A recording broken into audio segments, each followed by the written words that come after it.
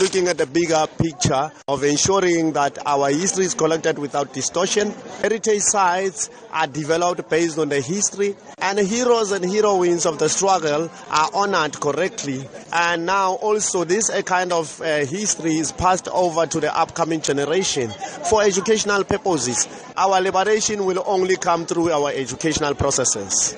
Tell us then about some of the sites you have earmarked in Gauteng and some of the experiences that you in fact take visitors through. The sites in Gauteng, around Joburg, that have the footprints of Gandhi also and other leaders that lived around the Gauteng area, the Johannesburg area.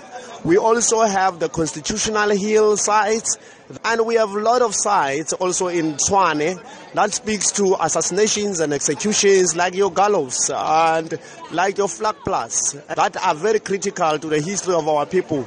And you look at Mohali City, also we have the underground operation sites that also speak to the liberation struggle. Talk to us particularly about Fordsburg and the history there. Really, why is it so important and why is it included as part of your tour? Fordsburg is mainly dominated by the Indian community that comes from that area.